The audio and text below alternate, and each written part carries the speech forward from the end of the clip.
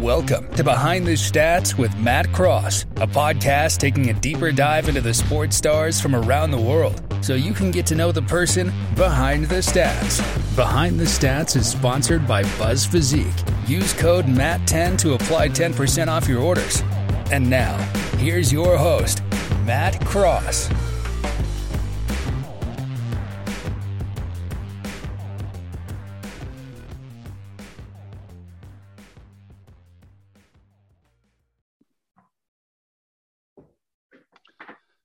Okay, so welcome to episode 1 of Behind the Stats with Matt Cross. Thank you all so much for joining in, joining the feed and listening in.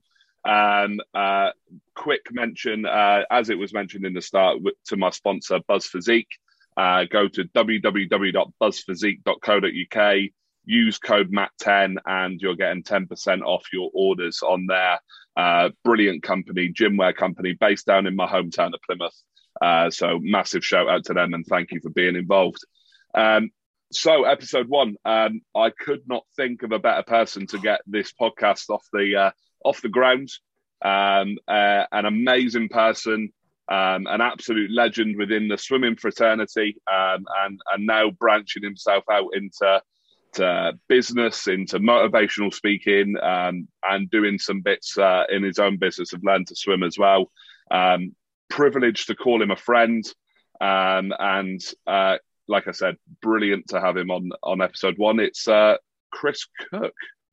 Welcome, mate. Oh, thanks for an introduction, man. My head is swelling now.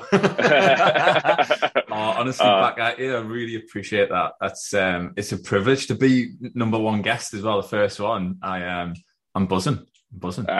Mate, couldn't think of anyone I would want on more than you. Maybe Ronaldo, but that's only because of his Instagram followers, mate. I'll concede to that. I'll concede. So Chris, as you know, mate, it's called Behind the Stats. So I'm going to start with reeling off a few stats that people can find about you on Wikipedia. So not to embarrass you, but 1979 birthday. Yeah. You know, mate, looking far younger than your age. I'm 1990 and I look about 20 years older than you. So you're doing all right.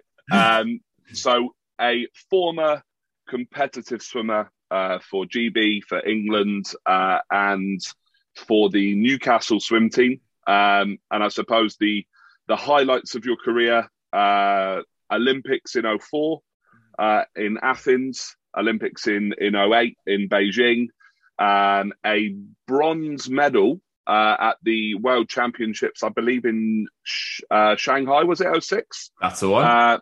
And then I suppose probably the big one for you, the one that I remember watching as a young athlete myself, was the Melbourne 2006 Commonwealth Games. Yeah. And the double gold medal, the 50 and the 100 breaststroke. So I suppose let's sort of dive into those a little bit, get the stats out of the way, and then we'll really get to know you. So I suppose let's start with the Olympics. Let's start there in 2004 and 2008. So 2004, was that your first major competition with Great Britain? Was that the first one you sort of went to, or? It was. I did. I managed to make the team, the European team, the December before, and that was my kind of, I guess, my international debut. So going to the Olympics 6 to 8 months after that was a bit of a shock. It was a bit of a shock, I must be honest. Although I'd done the World Student Games 3 years before that, which is, it's like a smaller version of, if you like. It's a multi-sport festival. It was in China. It was in Beijing, which is really helpful on the lead up to 2008. But yeah, like, so I would like to say I burst onto the scene, but I didn't. I was there or thereabouts because breaststroke is such a strong, and always has been.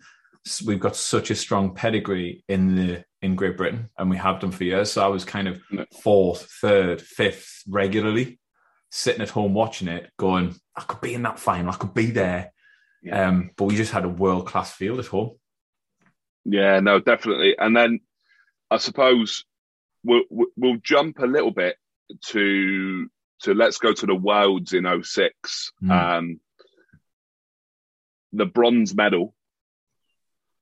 How did you feel? How was your build up to that? What did you take from 2004 to really allow you to go to the Worlds and achieve that amazing result? So in 2006, I I'd come off the back of in 2005 I'd made the World Champs final, finished 4th in the 50 breast and 5th in the 100 breast, and my coach at the time, Ian Oliver, or we nicknamed him Jock. He was called Jock. He sat me down and he said, "Listen, I know you gutted with coming 4th and 5th." He said, "But I need to let you know that was the fastest men's 100 meters breaststroke in world swimming history to date, and the top 6 in there would have been fighting for a medal at any other games or any other meet previous to that." And I thought, wow.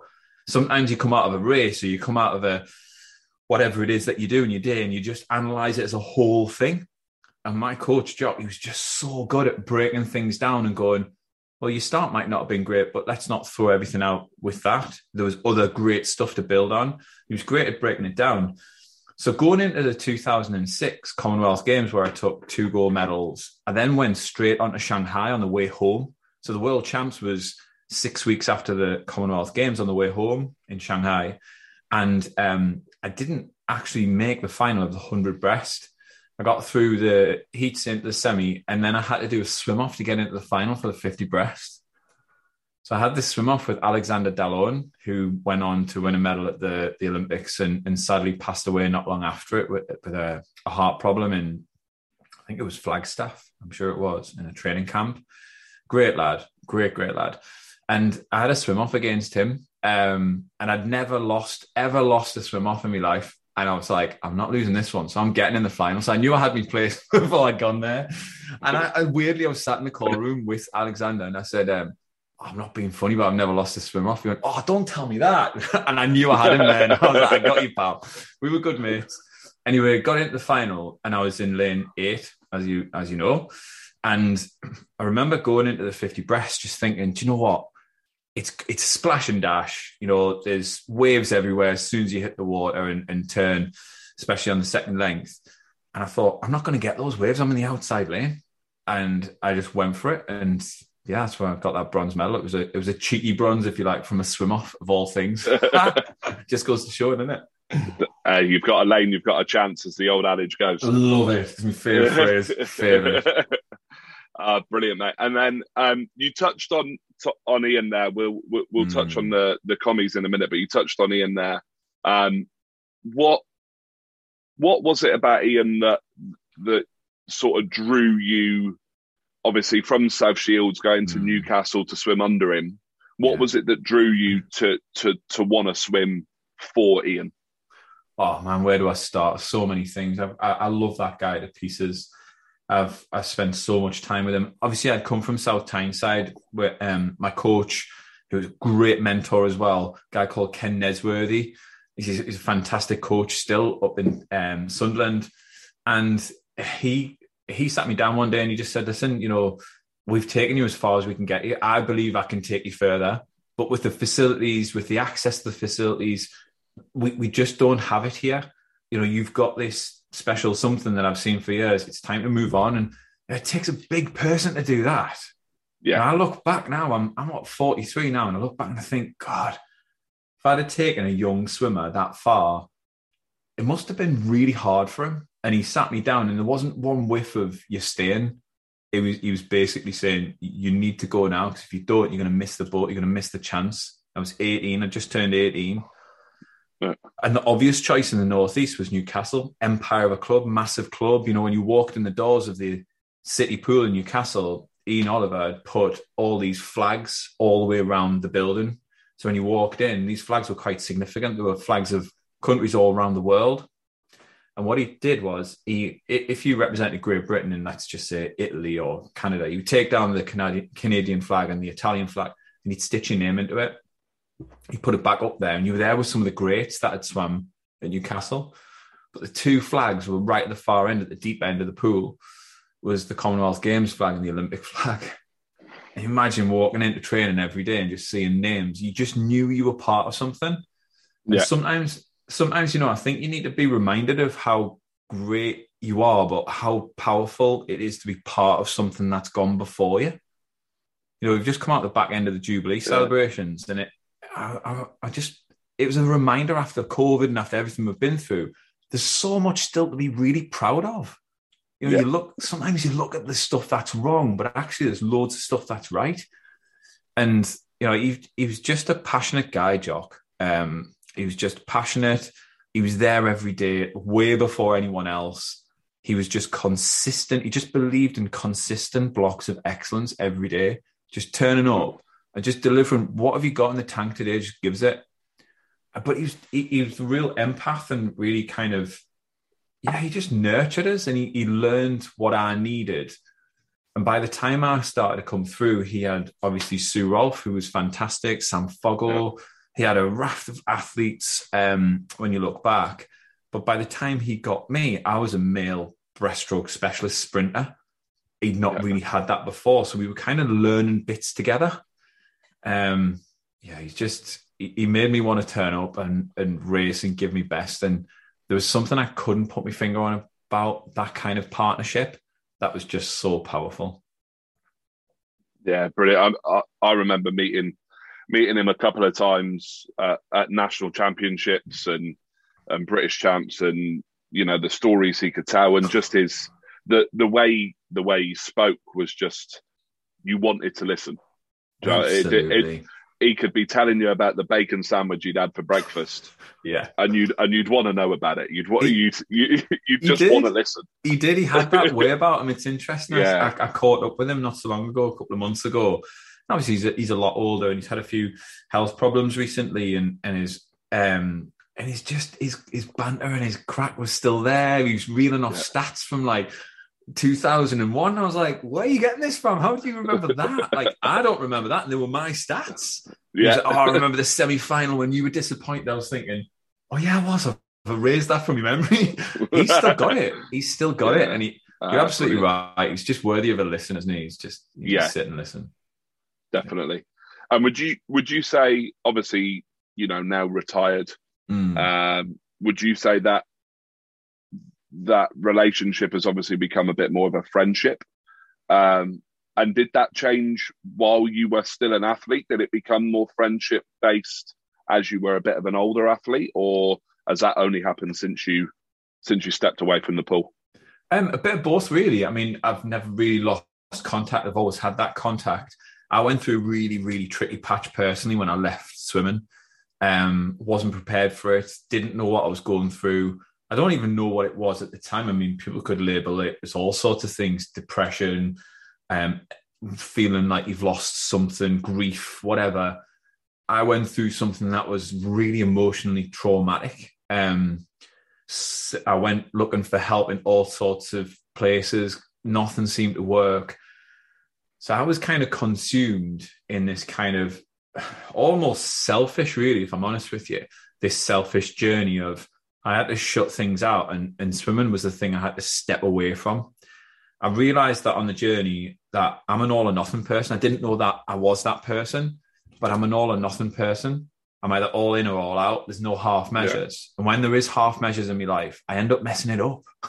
So, and I didn't realize that. So I had to break away from swimming. So whilst I kind of lost that face-to-face contact, I still kept in touch with people.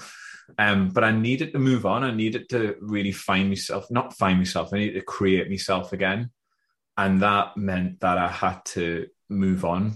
So it's been lovely recently, reconnecting with people like Jock and just reminiscing. I sat with him and had a good old laugh, good old cry about things. It was just brilliant, absolutely brilliant. And it just reminds you that life's a journey.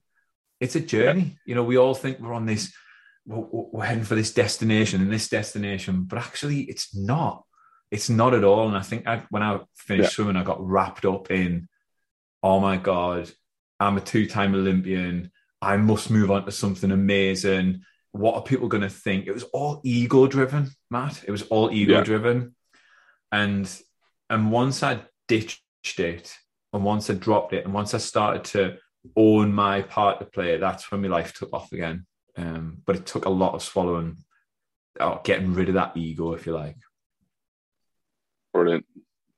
All right, mate. Now, talking of ego, let's hit the stats behind. Like I've said, probably, I don't know if you consider it, but definitely what I remember of you vehemently as a swimmer when I was growing up, the 06 Melbourne Commonwealth Games. So, you've got the 100 breast was your first race of the week. It was. You have James Gibson. You've got Darren Mew in the final with you. You've just smashed the games record in the semi-final to go in as fastest qualifier. Yeah. Talk me through the final, mate. Talk me through what the feeling during it, the feeling after it, like what. Just describe it to me. So it was. You are right. It was definitely a moment. In fact, the game's title was A Moment in Time, weirdly enough. And on the lead up, this was a very different year. I've just come off the back of 2004 where I went to the games for the 200 breaststroke. I wasn't a 200 breaststroke specialist. But having said that, I was in the top 10 in the world for a bit, but I just knew I'd reached my pinnacle in the 200. It just wasn't my forte. Obviously, I'd doubled up the training, I'd doubled up everything and gone for it. So you can imagine the year and a half after that massive volume of training, I still had that under the belt. So we were riding off the crest of the wave of all that work. It was there tucked away. So now I was just adding speed, getting race preparation in, all that sort of stuff. So 2005, 2006 were just heyday years. They were just like, I was just on it. And I went to the Commonwealth Games with a couple of niggles, a couple of injuries, but nothing major to write home about. But I asked myself a handful of questions, and the first one was, and it was a bit different this year and a half leading up. The first one was, is this going to help me swim 2 lengths faster? That was my main one. So we had this 2 length slogan within the team. The physio would ask, I'd ask the physio, I'd ask the weights coach, is what I'm doing now, is bench press going to help me swim 2 lengths faster? And if it was a long, convoluted yes, it was an easy no. And that was the rule. If someone had to convince us, it was a no. It was either a black and white yes or no. And we started to get really ruthless with things, and in a really kind way. So we started getting rid of things that just weren't helpful. I wasn't a junior athlete. I was a senior athlete, but still part of me training was still very much almost junior. I was doing similar stuff to what the juniors were doing, and we started to question it. We asked ourselves, I asked myself every day, how can I be a bit better than I was yesterday? And I had to answer it with honesty, and then I had to action it, what we call the power of the 3 A's. You ask it, you answer it, you action it. Yeah. And it was always the action that drove it. So sometimes it came up, you need to recover better, right? Well, where's that going to come from? Nutrition, hydration, rest, proper rest, all that sort of stuff. So by the time I'd come around to the Commonwealth Games, I was on a high, I was flying. But you still got to get it over the line. I went through the heats into the semi-final. And in the semi-final, I said to my coach, I said to Jock, I said, listen, I'm just going to pedal this one out. I'm going to finish in around about 3rd or 4th. I'm going to place myself in this lane. And he just went, no, just go for it. And I was like, no, I want to. He went, no tactics like that. He said, you just hit the water and practice what you're going to do in the final. And I banged out the easiest 100 breast I've ever done in my life in a 60 point. In fact, it's the one time that I wish the last 15 meters I kind of eased back because I knew I was kind of leading. I wanted to save something for the final. And it's one little regret. I don't have many, but one little regret in that semi-final that I didn't just press on with that last 15 because I reckon I could have gone well under the 60 mark. Yeah. So got out of there, went into the final in number 1 position, and sitting in number 1 position overnight is not to be underestimated. Like, it's not for the faint-hearted. If anything goes wrong between then and the next day, it's usually mental, unless you break your leg or your wrist or whatever. Yeah. And nobody wants to show that because there's a real weakness in that amongst your competitors. Yeah. So there was kind of a lot to lose, but that's where the best comes out of me. I don't like it, but that's where I get my best out. And obviously standing next to Brenton Rickard, who's second hot favourite. He was an Aussie swimmer, swimming in Australia, Melbourne crowd, partisan as anything. Boom, the roof comes off when he waves to the audience, and you could only really hear my mum and dad shouting for me and my wife in the cheap seats right at the top. But, you know, I went into that race, and I'll never forget, like, standing on the blocks. And when I was a kid, my granddad said to us, he said, you know, there's those moments in life when your heart starts pounding, your hands start sweating, and your head starts doubting. Do you know those moments? And I said, yeah, I do, yeah. And he said, they're the moments you just have to step forward. And I remember getting behind the blocks, and that feeling came over us, and those words just hit us. It's time to step forward, and literally put one foot forward, ready for the track start, and bang, the rest was history. And it wasn't a great race in terms of my performance, but it was the outcome we were after, and that was it. Yeah. And weirdly, when I turned at the wall, as I pushed off, I kind of knew I had it, which was weird. And there's no disrespect to the other competitors. I was just unshakable. That year I was unshakable. Yeah. Oh, man. Brilliant. And then you have to almost live with that elation, but then bring yourself down enough to be able to go and do something in the 50 as well, which I believe the 50 was on day 4, the final was day 5. Yeah. So you've got this unbelievable high. Yeah. And then you've got to level yourself out again. How did Ian help you with that? How did the team around you, how did that go to bring yourself back? Well, there's twofold. One, you've got to manage your emotions in that moment, because that's the bit that can zap your energy. So you're in control, that nobody else is. You've got to manage your energy and manage your emotions. But 2, the second part is the most important part. You've got to build a process that you believe in and you trust. Yeah. So straight away, swimming down, you know, it sounds ridiculously boring, but hydration, nutrition, rest, you know, all those things they're almost like a drop-down tick list that you go through, that you physically do to keep yourself there. The emotional side of things, all I wanted to do was be back there. Winning is an addiction. There's no getting around it. Winning's an addiction. And when I come to the final, I remember sitting in the stands with my wife the night before, and she said, "Oh, what are you going to do for the semi-final?" I said, "I'm going to win the 50. She went, "Oh, whoa, back up. And I went, No, Erica, I'm going to win the 50. She went, what makes you say that? I said, I'm just going to place myself in lane 7. And I did. I placed myself in lane 7. And I just knew going up that race, I'd won the 100. There was nothing to lose, everything to gain. And again, there was no disrespect to me competitors, but I just felt that unshakableness about us. And I had that blueprint. And, you know, when you find your groove, when you find the thing, or you create the thing, I prefer to say, that helps you perform at your best. Once you find that blueprint, it's just a question of like refining it and defining it. That's it. And it almost becomes simple. A human being's trying to complicate everything we do. We try to complicate everything, but actually simple works perfectly well. And, you know, it sounds a bit old-fashioned, but hard work still works. There's a generation of people looking for the easy route now. And it makes me laugh, because the competition's getting easier. For me, it's getting easier, because people are just looking for the easy route out, where I'm like, I can roll my sleeves up. There's another level for me. There's another gear. Another gear. And so went in, I won that 50. Now, the bit that really got us about the Commonwealths, and I love it, I love that meet. Last night was the men's 4x100 medley relay, and we finished second, and we got handed our arses by the Aussies. Got our arses handed to us by the Aussies. And I remember Brenton Rickard's split was absolutely class. I remember coming out that race, and one of my teammates had said to us, "Why are you not happy with silver?" And I went, "Why the fuck do you think I'm not happy with silver? Why do you think I'm upset? I've got 2 goals. I want to make it a 3rd. And that's when I realised that winning was an addiction, because I was really pissed off with second. Because for me at the time, you know, second was the first loser, and the 2 worst positions for me in swimming were 4th because you don't get a medal, and 2nd because you didn't get the gold. Yeah. And it is. And, you know, when I look back and I think, you can handle a bronze because 2 people are better than you.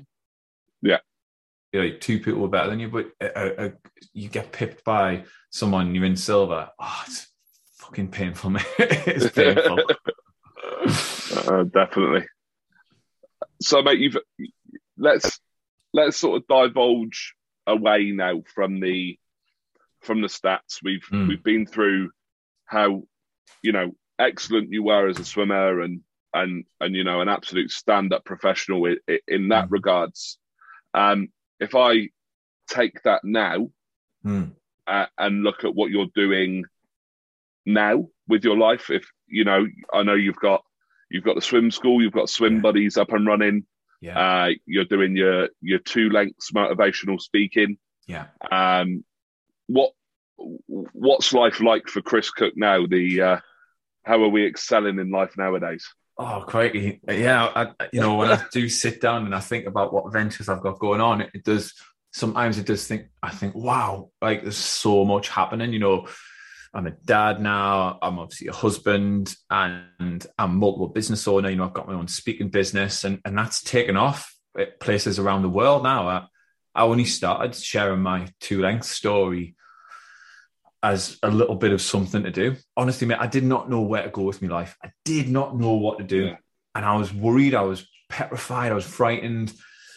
And once I started sharing things with honesty and openness, all of a sudden things just started opening up, and people were like stepping forward going, this is really good. There's something in this. Can you come and do this for my staff and my team? And I've then started coaching, business coaching, one-to-one, small group work, large organizations. And, owning my own swim school. We've got over 1,000 children in the academy now, and it's really taken off. And, it's not easy. Massive. It is, and it's. I think the thing that I needed to learn. I'm a massive believer that we've got things to learn, and there's a premise to them. So I'll give you an example. Swimming was a bit of a personal journey for me, a bit of a selfish one. Yeah. If I'm honest, it was me. I just had to manage myself. Fairly simple to do, not difficult. And other people who come and go in your life, it's just about managing those relationships. I find that fairly straightforward and easy to do. When I retired from swimming, the bit that I found really tricky was all of a sudden I was now delivering a service to people who, for example, if someone's not particularly happy with something in the business, I'll be the one who has to deal with it. And I realized that actually there was a massive weakness in me, that emotional resilience was missing. So that's been my mission, is to acknowledge what's the personal lesson I'm here to learn in business. Well, a huge part of it is learning to deal with when people are disappointed in you. That's okay. Nobody's died here. Get it in perspective. And so, taking a lot of the lessons from sport into business has been a massive leg up, huge leg up. But also just staying in tune and listening to what is the challenge right now for you has been like life-changing. It's been life-changing. And, to look at what I've kind of developed over the last 10 years, me and my wife together, I feel really proud of it. And I'm going to be really honest with you. This is probably the happiest I've ever been. Just purely and simply because I feel as though I listen to what I desire now, and I really don't care what other people think. And if you'd have known me really closely back in 2001, 2, 3, 4, 5, 6, I used to care what people thought. I was a bit of a people pleaser, where now I'm just like, it doesn't matter what title you've got. I'm not really worried if you don't really like me vibe. I'm cool with that. And it doesn't bother us now. And do you know what? It's so liberating. It's bloody liberating. So I feel that life groove now. Mate, that's amazing. I mean, we've probably known each other close enough to be talking fairly regularly, for probably the last 8-9 years, maybe. Yeah, easy, yeah. And to hear you say now is the happiest you've ever been, because I've never really known you not to be happy. Yeah. I mean, I'm not unhappy. I've never been I did go through an unhappy patch, you're right. But no, that's amazing to hear. And I suppose not only the business side of things, everything's going well that way.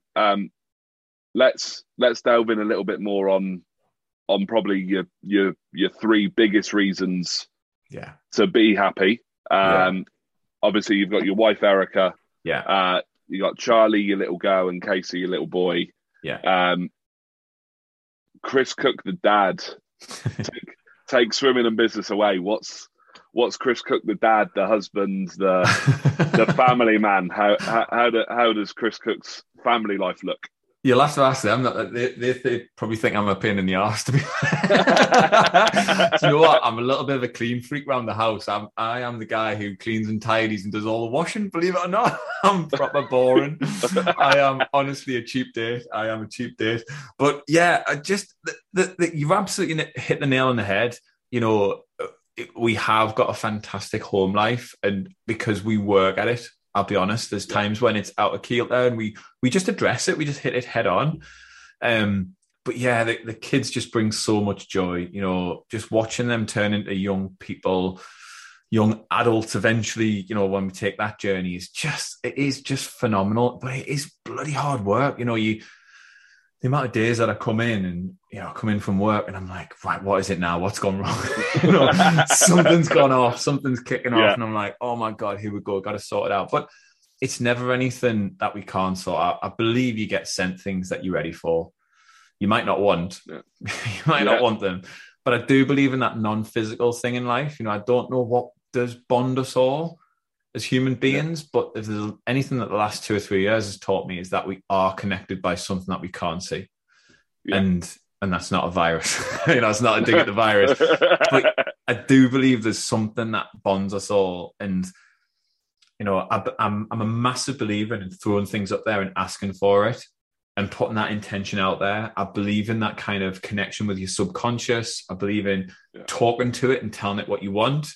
Whether there's some sort of mystical force beyond that, I don't know. I don't profess to know.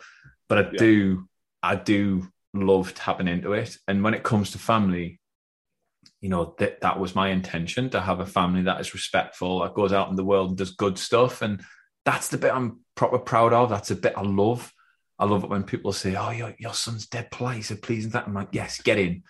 And it's amazing, you know, how many people come up and go, oh, your kid's going to be Olympic swimmers then? And I'm like, actually, I don't really know. What, you don't know if they're good or not at swimming? I'm like, nah. You know, when I see them swimming, the only thing I say when they get in the car is, or if they play football or they go jiu-jitsu or whatever it is, I get in the car and I just say, I loved watching today. That's it. No judgment. And my son's asked us so many times for feedback. Well, what do you think about me? And I'm like, it's not really me. It's your teacher who needs to give you that. I just love watching. I love seeing you having fun. And I deliberately draw that line in the sand because he can have 1,000 coaches and teachers, but he can only have one true dad. Yeah. And that's it. I think it's kind of profound to sort of hear you say that, because, you know, me as a swimming coach, you get the parents that think they know everything, and they've definitely not been to your level of the sport. Yeah. Do you know what I mean? And you know, one of my favorite images is you've probably seen it, the image of Luis Suarez and Leo Messi sat on the side on their little beach picnic chairs, having a laugh and just watching kids play and not getting involved. And I think you're right, mate. It's that you are their dad. You're not their coach. You're not their teacher. You're not their, you know, whatever. You're there to pat on the back. Well done. Love you. Exactly. I'll give you a prime example. It happened yesterday, funny enough. And this is why I believe in that kind of non-physical. A couple of months ago, my little boy, Casey, he goes to football. He absolutely loves just messing around with the lads and kicking about. He just loves it. I don't really know if he's any good or not. I have no idea or any gauge. I really don't care. He comes out, red face, sweating, and he's just buzzing. But he's had his bee in his bonnet for about 3 months now, that he's not been acknowledged for the medal, and everyone has, in the point where there's some lads coming away, and some of the girls as well, coming away with like 3 and 4 medals. And he's like, I haven't had a medal. He came in about 2 weeks before the half term, broke his heart. And I said, is everything all right? He couldn't get his words out. He was that upset. And he's just, I keep getting overlooked for this medal. And now I know I could have marched into that school, because it was only 4:10. I could have marched into that school within 15 minutes. I could have had him a medal. I could have raised hell. I could have took the roof off the place and gone for it. And it was such an urge to do it. And I stopped myself.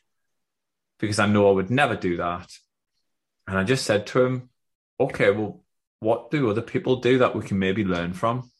What's the person who's got 4 medals? What's he like? What does he sound like, act like? What's his vibe on the pitch? What's happening? He taught us all about it. I said, okay, well, maybe we can start to take something from them. Anyway, he wasn't really having any of it. I didn't think he was listening. He goes off and I was like, I don't know if I got through there. And I had a bag load of emotions about it. And I was still like, should I go to school? Should I go to school? I came in last night. And weirdly, as I was driving to go and pick him up from school, I was like, I think he's got the medal this week for no reason whatsoever. I just thought, I think Case has got the medal here. He comes flying out, medal around his neck. Dad, hands in the air. And straight away, I just said, you did that. No one else, you did that. And I was like, I can't wait to find out what you've done to get it. And he told us, he went, oh, I helped a few people up who'd fallen down. I got it for being kind. And I was like, there you go. He worked it out himself. If I'd have jumped in, I'd have taken that lesson away. Yeah. I mean, what a life lesson. He's only 8. But what a life lesson he's learned there, that no one's going to step in and rescue him. I'm not there to rescue him. I'm not, as hard as it is, and it's bloody hard. Especially when they're breaking their heart and they're crying, there's snot down your sleeve and all sorts, and they're booing their eyes out. It's so easy at that point to go, right, I'm here, I'll rescue you. And it was that moment that I was like, no, this is what being a true dad for me is all about. It's about helping him learn that he's got something personal to learn. Yeah. And that was a big challenge for me and a big challenge for him, but it pays off. It pays off every time. 100%. And then let's take a little bit from that. What were your parents like with you? They were fantastic. I had real parents of the sport, people who didn't really take an interest in swimming per se, interested in it, but weren't sat on the sidelines with stopwatches and no pads or anything like that. And just kept me grounded. You know, I remember calling up and saying to my mum one day, I was a couple of hundredths off the European record or whatever it was. It went really quiet on the phone. She went, is that good? I was like, yeah, it's not bad. It's all right. She was like, oh, what time are you home Sunday? Because I need to know if I need to do a roast dinner or not. and that was the vibe. That was the vibe. Everybody around the table got their chance to speak about their day. It wasn't the Chris show. And I think for a lot of families, when they have a little bit of a high flyer, it becomes that little person's show. And I think right there and then their identity gets formed too much. Yeah. And I think that's where they then start heading for a little bit of trouble, because everyone's got skin in the game then.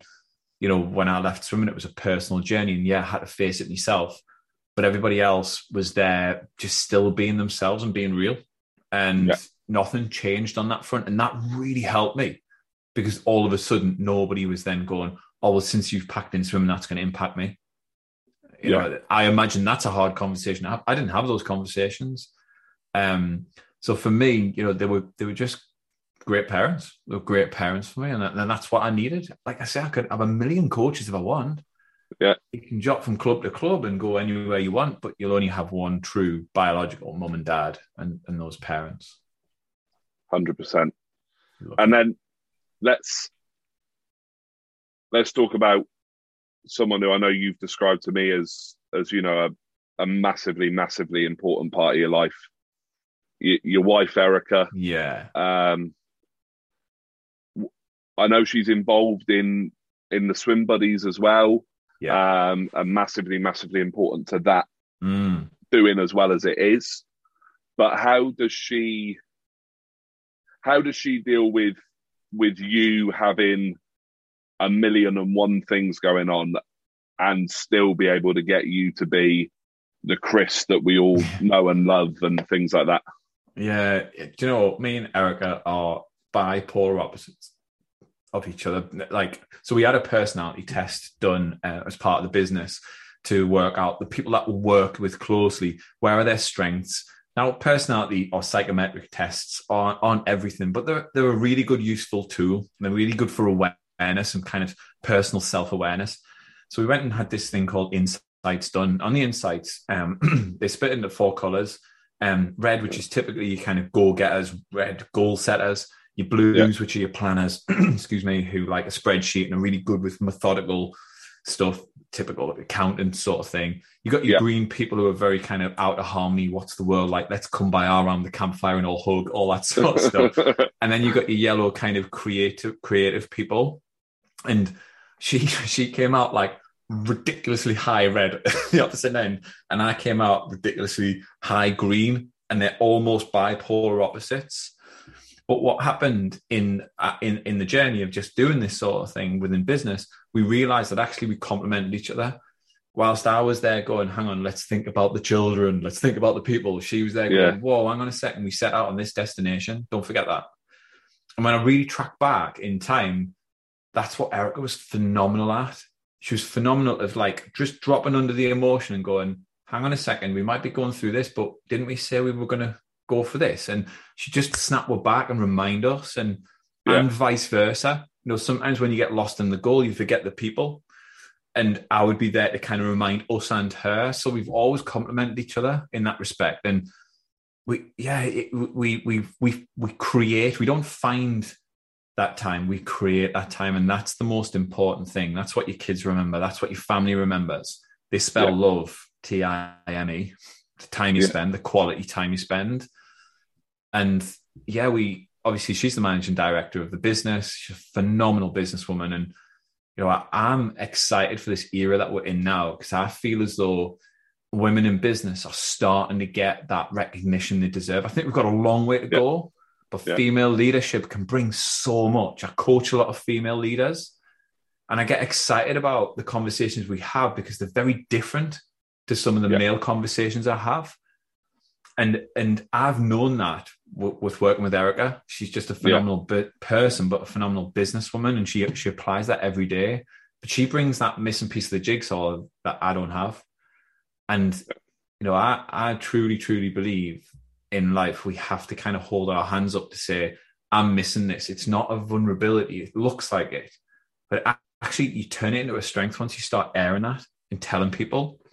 And that's where we've been really good as a couple, because we've been so open and honest about the bits that we're missing and the bits that we complement each other with. But I'm not going to lie to you, Matt. There's been times when working together, living together, married together, it's hard. You got to know the separation. Yeah. And our separation is trash TV. we watch shit TV, like, you know, Made in Chelsea, all that sort of stuff, like cringe stuff.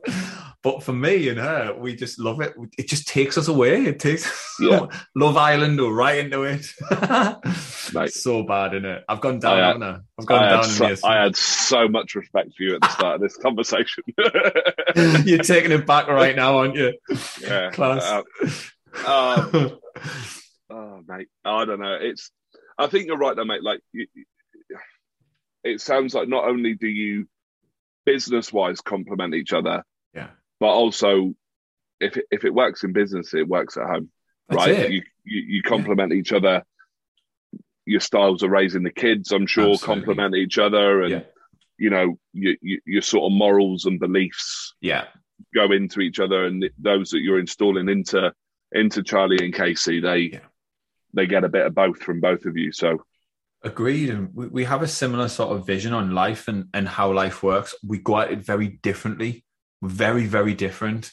But we always end up with a similar sort of outcome. But our belief underlying in that is we have to believe in the things we can't see. Because if you believe in the things you can only see, you end up limiting yourself.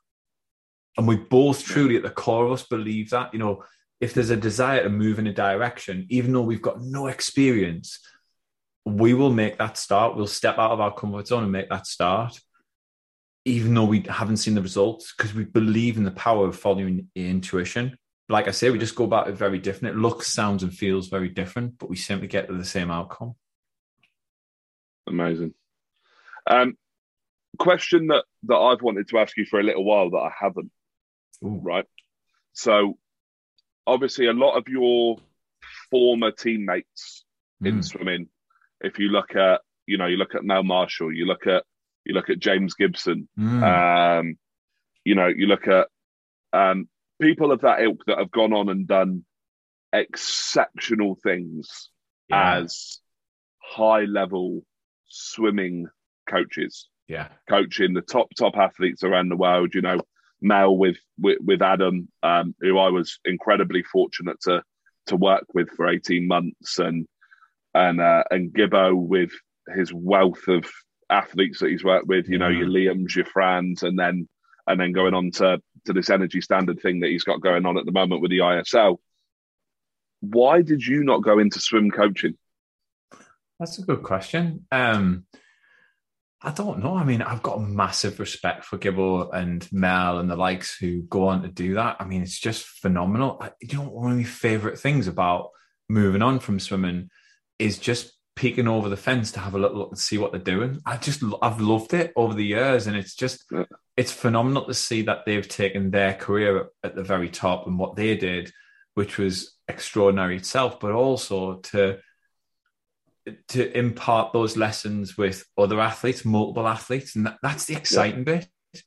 For me, it wasn't in my heart. It just wasn't in my heart. It wasn't something that I really wanted to do.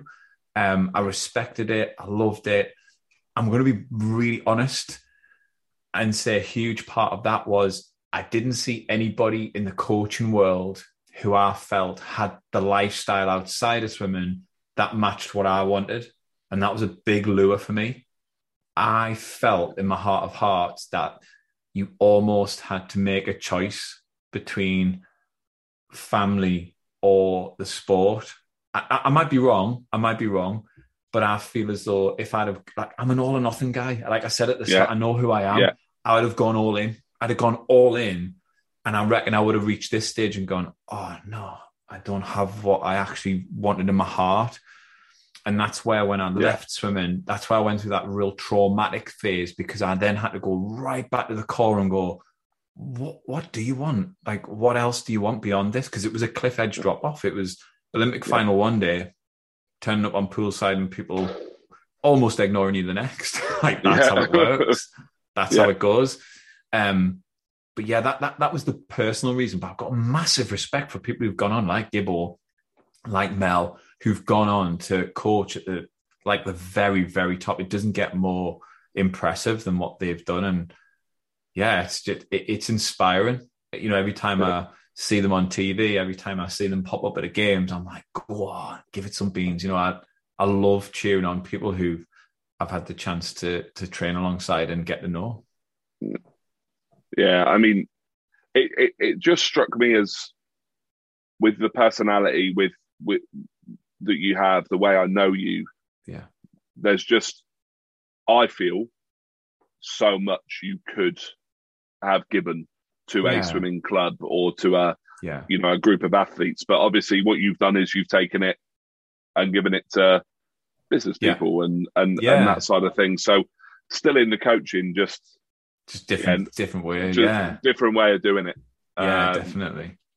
So let's talk a little bit linked to the family, and something, you know, a saying I've really, really bought into and seen a lot is, you know, friends of the family we get to choose. I like that. Who would you say, swimming, non-swimming, who would you say are kind of your family you've chosen? Who are the friends that have, you know, when you've had the argument with Erica and you can't speak to her because you've fallen out with her at home, so you can't speak to her about business, or, you know, the kids have pissed you off to the point where you need to go down the pub and have a pint. And who are your sort of family you brought in, the friends that have really helped you through everything? Oh God, I've got so many. I mean, it seems a shame just to pick a few, but you know, me and James Curtin, have kept in touch over the years, and just, you know, we shared a room at times. Me and Liam Tancock as well, and they're people who I can just pick up where I leave off. You know, they're for me. You're really good friends. They don't call you up and go, "Oh, where have you been? Where have you been?" What, you know, they're just like, "How are you doing?" You know, it's straight in there. That's what I love. And, you know, we've shared such an experience with guys like that. and then to still be in contact just shows that you've got more in common than just the water. But yeah, it's an extraordinary journey being on a GB team. I almost liken it, what I expect it to be, almost like national service. You're kind of thrown together with these people, and you have to create a team. You have to create a team, whether you like them or not. And there's plenty of people on there that I'm sure rubbed each other up the wrong way. In fact, I know plenty of them, but I mean, I never really did, but I got on with most people, if not all. Had me moments. But there's a few who just rise to the top. And I guess they're the ones I feel that your souls have already met. Yeah. I genuinely believe there are some souls that have already met, and they're destined to meet again, whatever that next stage is after this physical life we're in. Amazing. So, Matt, I gave you a little bit of a heads up on this one. And by a little bit, I mean 24 hours. Because my organisation skills are not the best. I think you've been all right, actually. That's where my definite letdowns are. So, music for me is a massive thing. All right, massive thing. Whether I'm in the best mood I've ever been in, or whether I'm, going through an emotional state, or whatever it is going on, there's always a song I can sort of relate to something that'll either bring my mood up or mellow me out if I'm a little bit too excited or whatever. So I asked you to have a little think about 3 songs that have some form of meaning for you. What's song number 1, mate?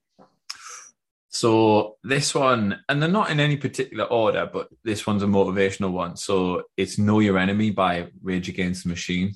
I'm a little bit of, I love heavy songs. I love, anything like that. It just gets me going. I love the lyrics. I love the words. I love just everything about it. And it's just one of those, I'm with you. It's one of those things, music, that you can just be transported back in time, or you can just visualize something happening. And that would be a song that I would use going up to the blocks. Know Your Enemy is, for me, is symbolic of know what you're there for. Get to understand it, study it, be part of it. And huge part of that enemy bit is not the person, it's the territory.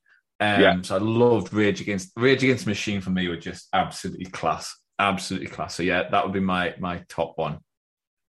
Brilliant. I mean, I think you said listening to it behind the blocks. I was coaching the other day, and I've massively brought listening to music into my coaching. I have music playing every time I'm at a session. Because it's one thing I wish I'd have had, but we never got. We never got music. I mean, don't get me wrong. We're talking a few years ago. Portable speakers weren't quite the thing they were when I quit swimming. But I played Other Side by Red Hot Chili Peppers. Oh yes. So that was my song. That was my love it. My go-to song behind the blocks. And I've got kids going, "Who's this?" Oh no! I was like, we're officially old, mate. We're officially old at that point. How the fuck do you not know Red Hot Chili Peppers? So yeah, no, Matt, I totally get you. When it's a song like that just hits home, and for me that just the title, Other Side. All I've got to do is get to the other side of this pool as quick as I can. Love it. Oh, but song two. Where are you going? So this is Chasing Cars by Snow Patrol. There's a reason for this. Yeah, I went through. So every time I went to a major games, I would start stockpiling all the stuff I needed. This was kind of part of my performance preparation. So that would start maybe a year out, if not months before, or maybe longer. I'd start just piling things together, and people would give us gifts and also cards and stuff. And I would take that stuff with us and decorate the room. So I took a piece of home with us. And a huge part of it was I would always buy an album or two. So I'd kind of go search for an album. Hopefully, if it was getting released really close to the games, it would kind of almost define it. And for me, Snow Patrol, Chasing Cars, I was 25 at the time. It mentions the lyrics of being 25, and it just so many things or drew a comparison. And I can listen to that. I can remember sitting on poolside after the meet had finished, sun blaring down, Athens it was, open air pool, and just watching people like Michael Phelps start to rise to the top properly. Like, you know, I just realized I was part of something absolutely great. It was a pinch yourself moment.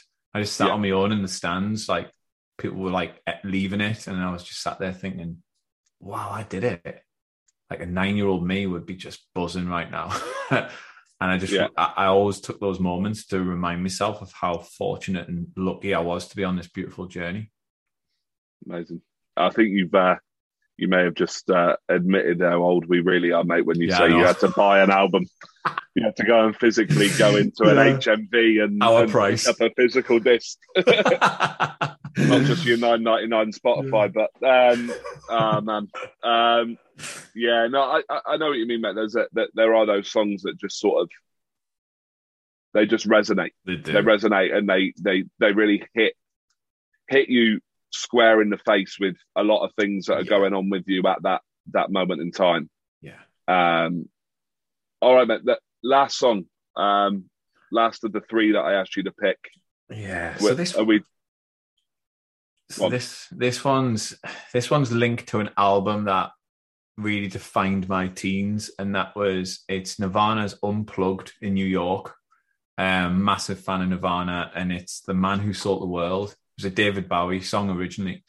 Kurt Cobain, I was due to go and see him during my teens. I was swimming. I was doing all right in swimming, but I took a little bit of downtime to work out what I truly wanted.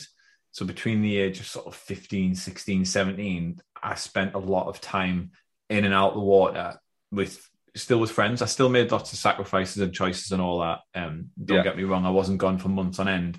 It was just little moments when I would kind of, go and spend time with my friends and think, do I want to be this? And that's how I knew I did want to be a swimmer, because of those moments, because of the stuff I knew I didn't want to be. And it was that little bit of a sabbatical that I took. And that whole album, MTV Unplugged, it just, that Nirvana song and those songs just remind me of that time of just experimenting. And I remember my granddad saying, experiments can't fail. They just give you results. And I thought, right, that's it. That's what I'm going to go and do. I'm going to go just experiment with stuff and just see what sticks, what really truly sticks in my heart for me. And that's when I knew. Sometimes I think doing the thing that you're not and doing the thing that you don't want to do is just as powerful as finding the thing that you do. Yeah. You know what I mean? And it's never wasted time. It's never wasted time if you learn from it, ever. No. And that album reminds me of just that time. Wonderful time. Amazing. Yeah, no, we, funnily enough, we've got a friend's surprise 30th tomorrow. Oh, cool. And his girlfriend's messaged all of us. Give me a few songs, like what one you really want to listen to, like things you're happy to dance to. And I don't dance unless I've had at least 4 or 5 whiskeys. But she asked for one that really, a memory of your time with Tom, and the one, like you said, then that album sticking for you with your time with your friends and downtime. Yeah. The one for me is Three Little Birds by Bob Marley. Oh, cool. Right. We had the most ridiculous drunken dance at our best mate's wedding. Brilliant. To Three Little Birds. And I clearly wasn't drunk enough because I remember it vividly like it was yesterday. But we just tore the dance floor up, and everyone just, everyone else did the whole circle around us, and great. Just me and him going at it. And yeah, like you said, every time I hear that song, do you know what I mean? I just instantly have that little grin on my face. That's what it's about. That is exactly what it's about. Love it. So, Matt, I'm gonna. I didn't set you up for this at all, but what's next for Chris Cook? Oh, do you know what? There is a new chapter looming. I feel it. I don't know what it is yet. I genuinely don't know what it is yet. I'm really, really enjoying where I am now, and I'm just spending some time just kind of assessing that and enjoying it and enjoying the fruits that are coming now, because there is a lot of benefits happening now that we didn't have before. You know, the kids getting older is just opening up life a little bit more to go and do extra things. You know, we do have that little bit of a better financial situation, so it's allowing us to go on better holidays and all that sort of stuff. So right here, right now, I'm kind of just spending a bit of time really enjoying the hard work. You know, I believe you just got to throw yourself in and enjoy the hard work bit, enjoying the journey. But there is a new chapter looming. I can feel it in my bones. I can feel it in my soul. And I feel it's coming close, but I genuinely don't know what that is, but I'm excited. I'm excited because I do feel like I'm in tune with that kind of, that non-physical guidance, whatever it feels. Yeah, like I was talking about before. Feels good.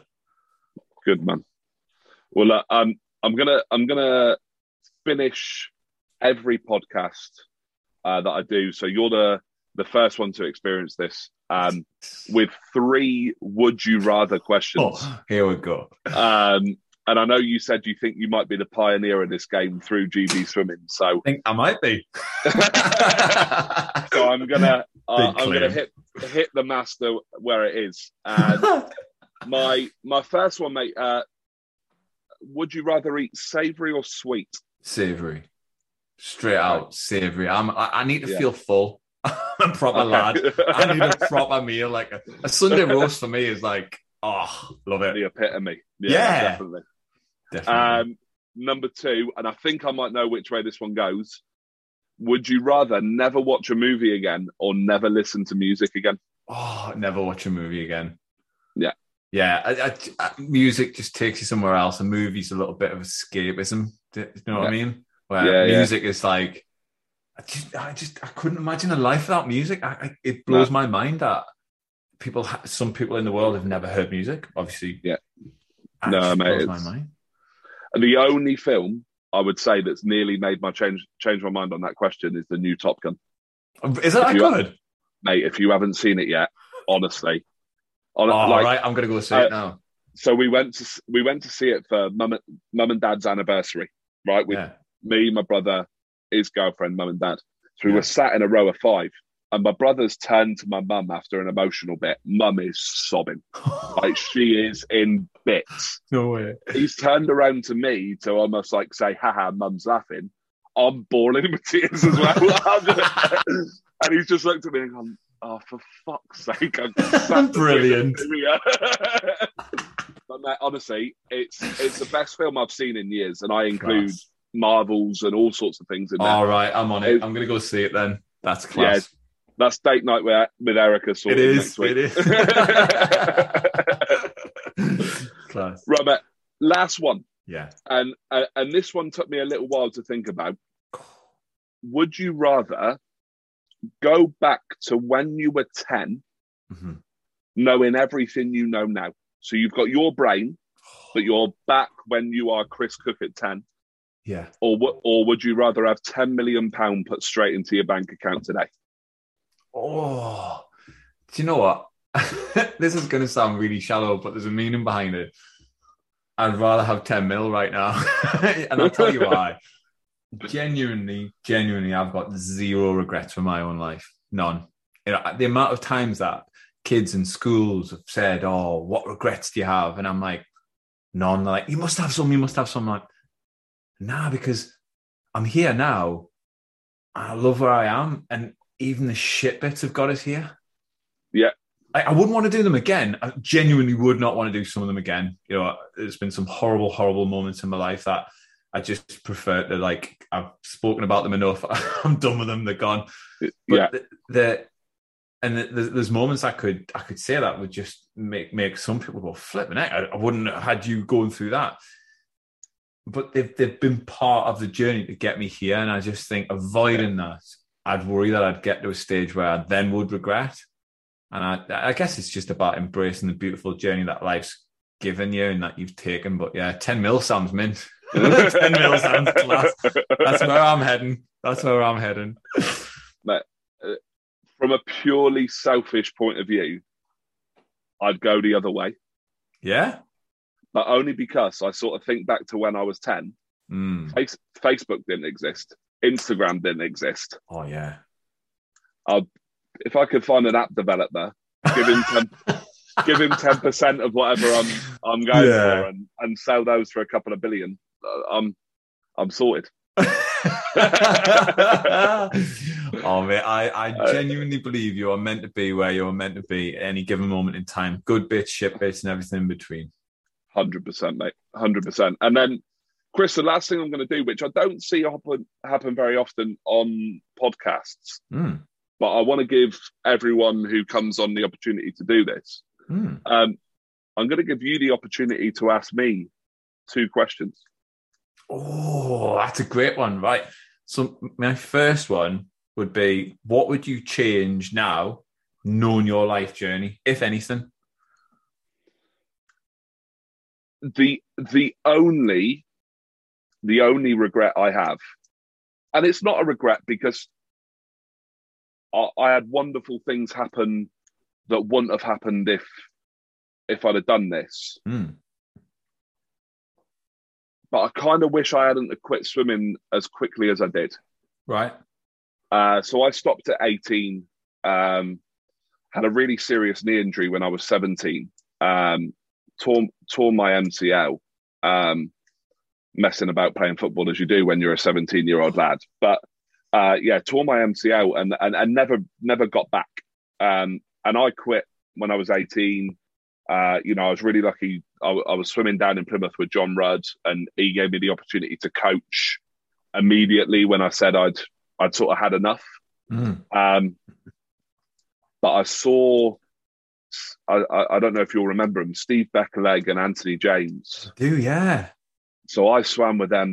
They're 2 of my best mates, and I saw them make the commies in Delhi in 2010, and I sort of went, I could have been there, and we could have had 3 legs of the medley relay going on here. Do you know what I mean? Like, yeah. So that's. But then I also look at it from the other point of view and go, but if I had carried on through to say London, because I was 18 in 08, so if I'd have carried on through to London, given it 4 more years, I wouldn't have then been involved in coaching Ruta with John and Lindsay into the gold medal in 2012, and the other sort of 15 athletes that we had on Olympic teams from around the world. So as much as from a selfish point of view, I maybe think I could have done something a little bit better with my own swimming career. Yeah, I wouldn't be where I am now and be the coach I am if I hadn't quit at the same time. That is powerful stuff, that, mate. I love that, and I love the fact that like you're able to reflect in that way. That, you know, what if? But the what if hasn't stopped you. That's the beautiful thing about that. My next question, bit of a left field one. This one. So, if you were to go on a train journey, who would you go with, dead or alive, and where would you go? How many people am I allowed? Just one. Take my granddad. My dad's dad. So he passed away when I was 14. So he never got to see me become the sort of man I am today. He'd be very closely followed by my other granddad. They were both very important people, but I got less time with my dad's dad. So I definitely take him. And journey wise, I'd like to do the tour of Britain that he did. So he was he lived in Wales for a little bit when my dad was very young. So I'd like to go and experience what he experienced living in Wales. And then he was in the Cameron Islanders. So going up through to Scotland and seeing all of that sort of stuff. Yeah. And then he was also in the Met Police as well. So doing all the things he did with that. He was he was hard. He was a hard man. I bet. And that definitely got passed on to my dad. Very, very stringent with rules and and that sort of stuff. But mate, he was a fighter. You know, the guy had cancer twice. He had 4 heart attacks. He was a fighter. So yeah, a bit more time with him would be lovely, and then just experiencing the journey he sort of went on through Wales and Plymouth, and then up to the Cameron Islanders. I think, that would definitely do it. Oh, that's amazing. They don't build people like that anymore, do they? Mate, not at all. And I don't claim to be like him at all either. So, he'd be very proud, mate. He'd be very proud. Oh, that's great. I love asking questions. It's great. It's a good opportunity to just kind of put the mirror back and ask it back. Yeah, no, definitely. Well, Chris, that's us, mate. Yes, I loved it. I cannot thank you enough, mate. For being the first guest, agreeing to do it. I know you're an exceptionally busy man, so to take an hour out of your time to do this is really appreciated. Pleasure. And give my love to the family. Thank you. Likewise. And good luck with everything, mate. I really, really appreciate it. And for everyone else listening, thank you very much. It's been a great pleasure to do this with Chris. Like I said, consider him an exceptionally good friend now, not just a person I know through the world of swimming. So it's been great. Really hope you enjoyed listening to it. And until next time, thank you very much. Cheers, Chris. Thank you. Thanks for listening to Behind the Stats with Matt Cross, sponsored by Buzz Physique. Go to buzzphysi.co.uk and use the code MATT10 to apply 10% off your orders. Make sure you subscribe so you don't miss any future episodes. In the meantime, keep up with the show on Twitter @behind_Matt and on Instagram @BehindTheStatsWithMatt. Until next time.